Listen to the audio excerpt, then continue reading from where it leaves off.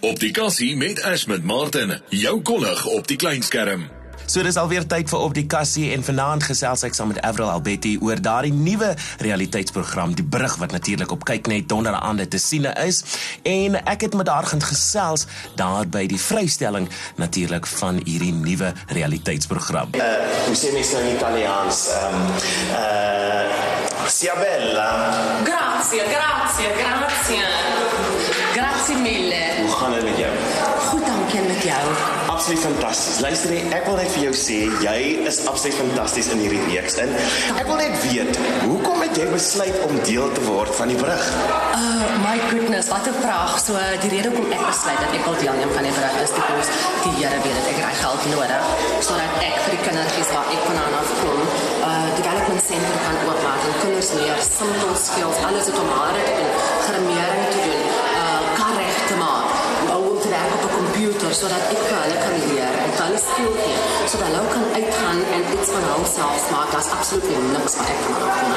Nou, jy is van Loerie in die Oos-Kaap, nee, oorspronklik. Nou, sê gou vir my, wat beteken dit vir jou natuurlik om deel te wees van hierdie fantastiese program? Ek meen, dis op nasionale televisie. Ja. Wat beteken dit vir jou? So, ek kom juist van 'n klein dorp. Ja, ek bly nou in Johannesburg. Hierdie program, die Brug, het ek regtig waar, ek dink is iets wat ek gedoen het, want ek wil tog so graag hê.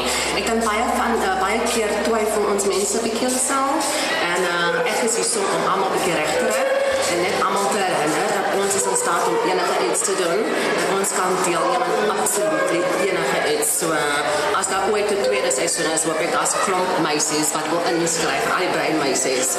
Nou, sê vir my, toe jy nou op stel kom en jy ontmoet hierdie mense, wat het deur jou kop gegaan die eerste dag?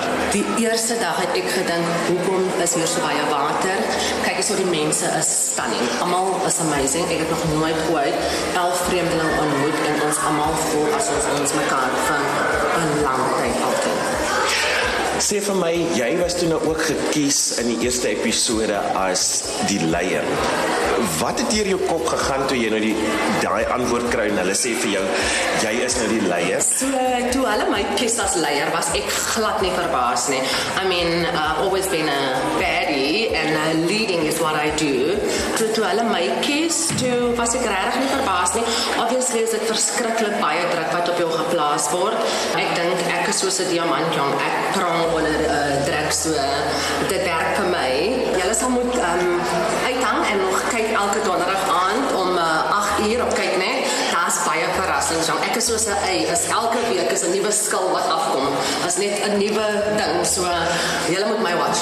So gepraat van skille, is daar enige, hoe sê hulle nou, alliances wat jy het met enige iemand? Toe ek op die show gaan, het ek geen strategie gehad nie. Ek het opgegaan as Avril.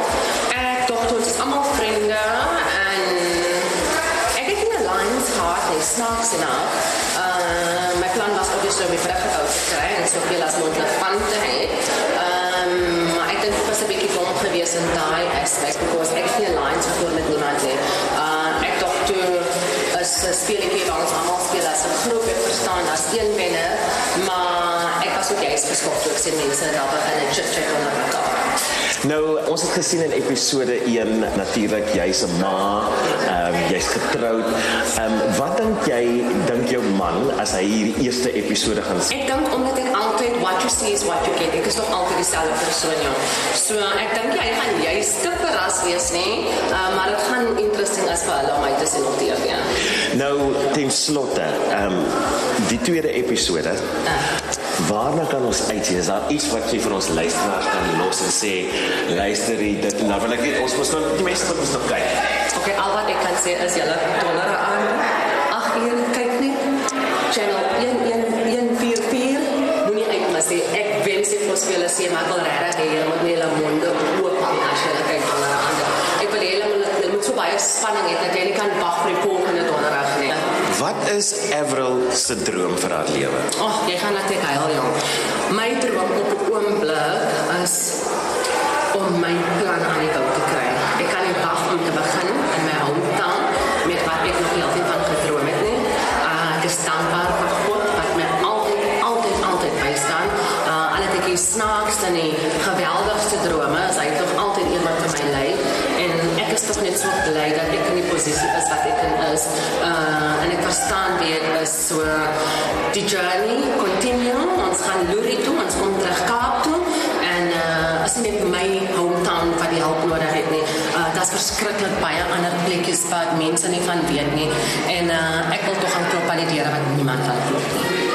Nou daar het jy dit van Avril, Albetti, dankie vir jou tyd natuurlijk hier op die kassie.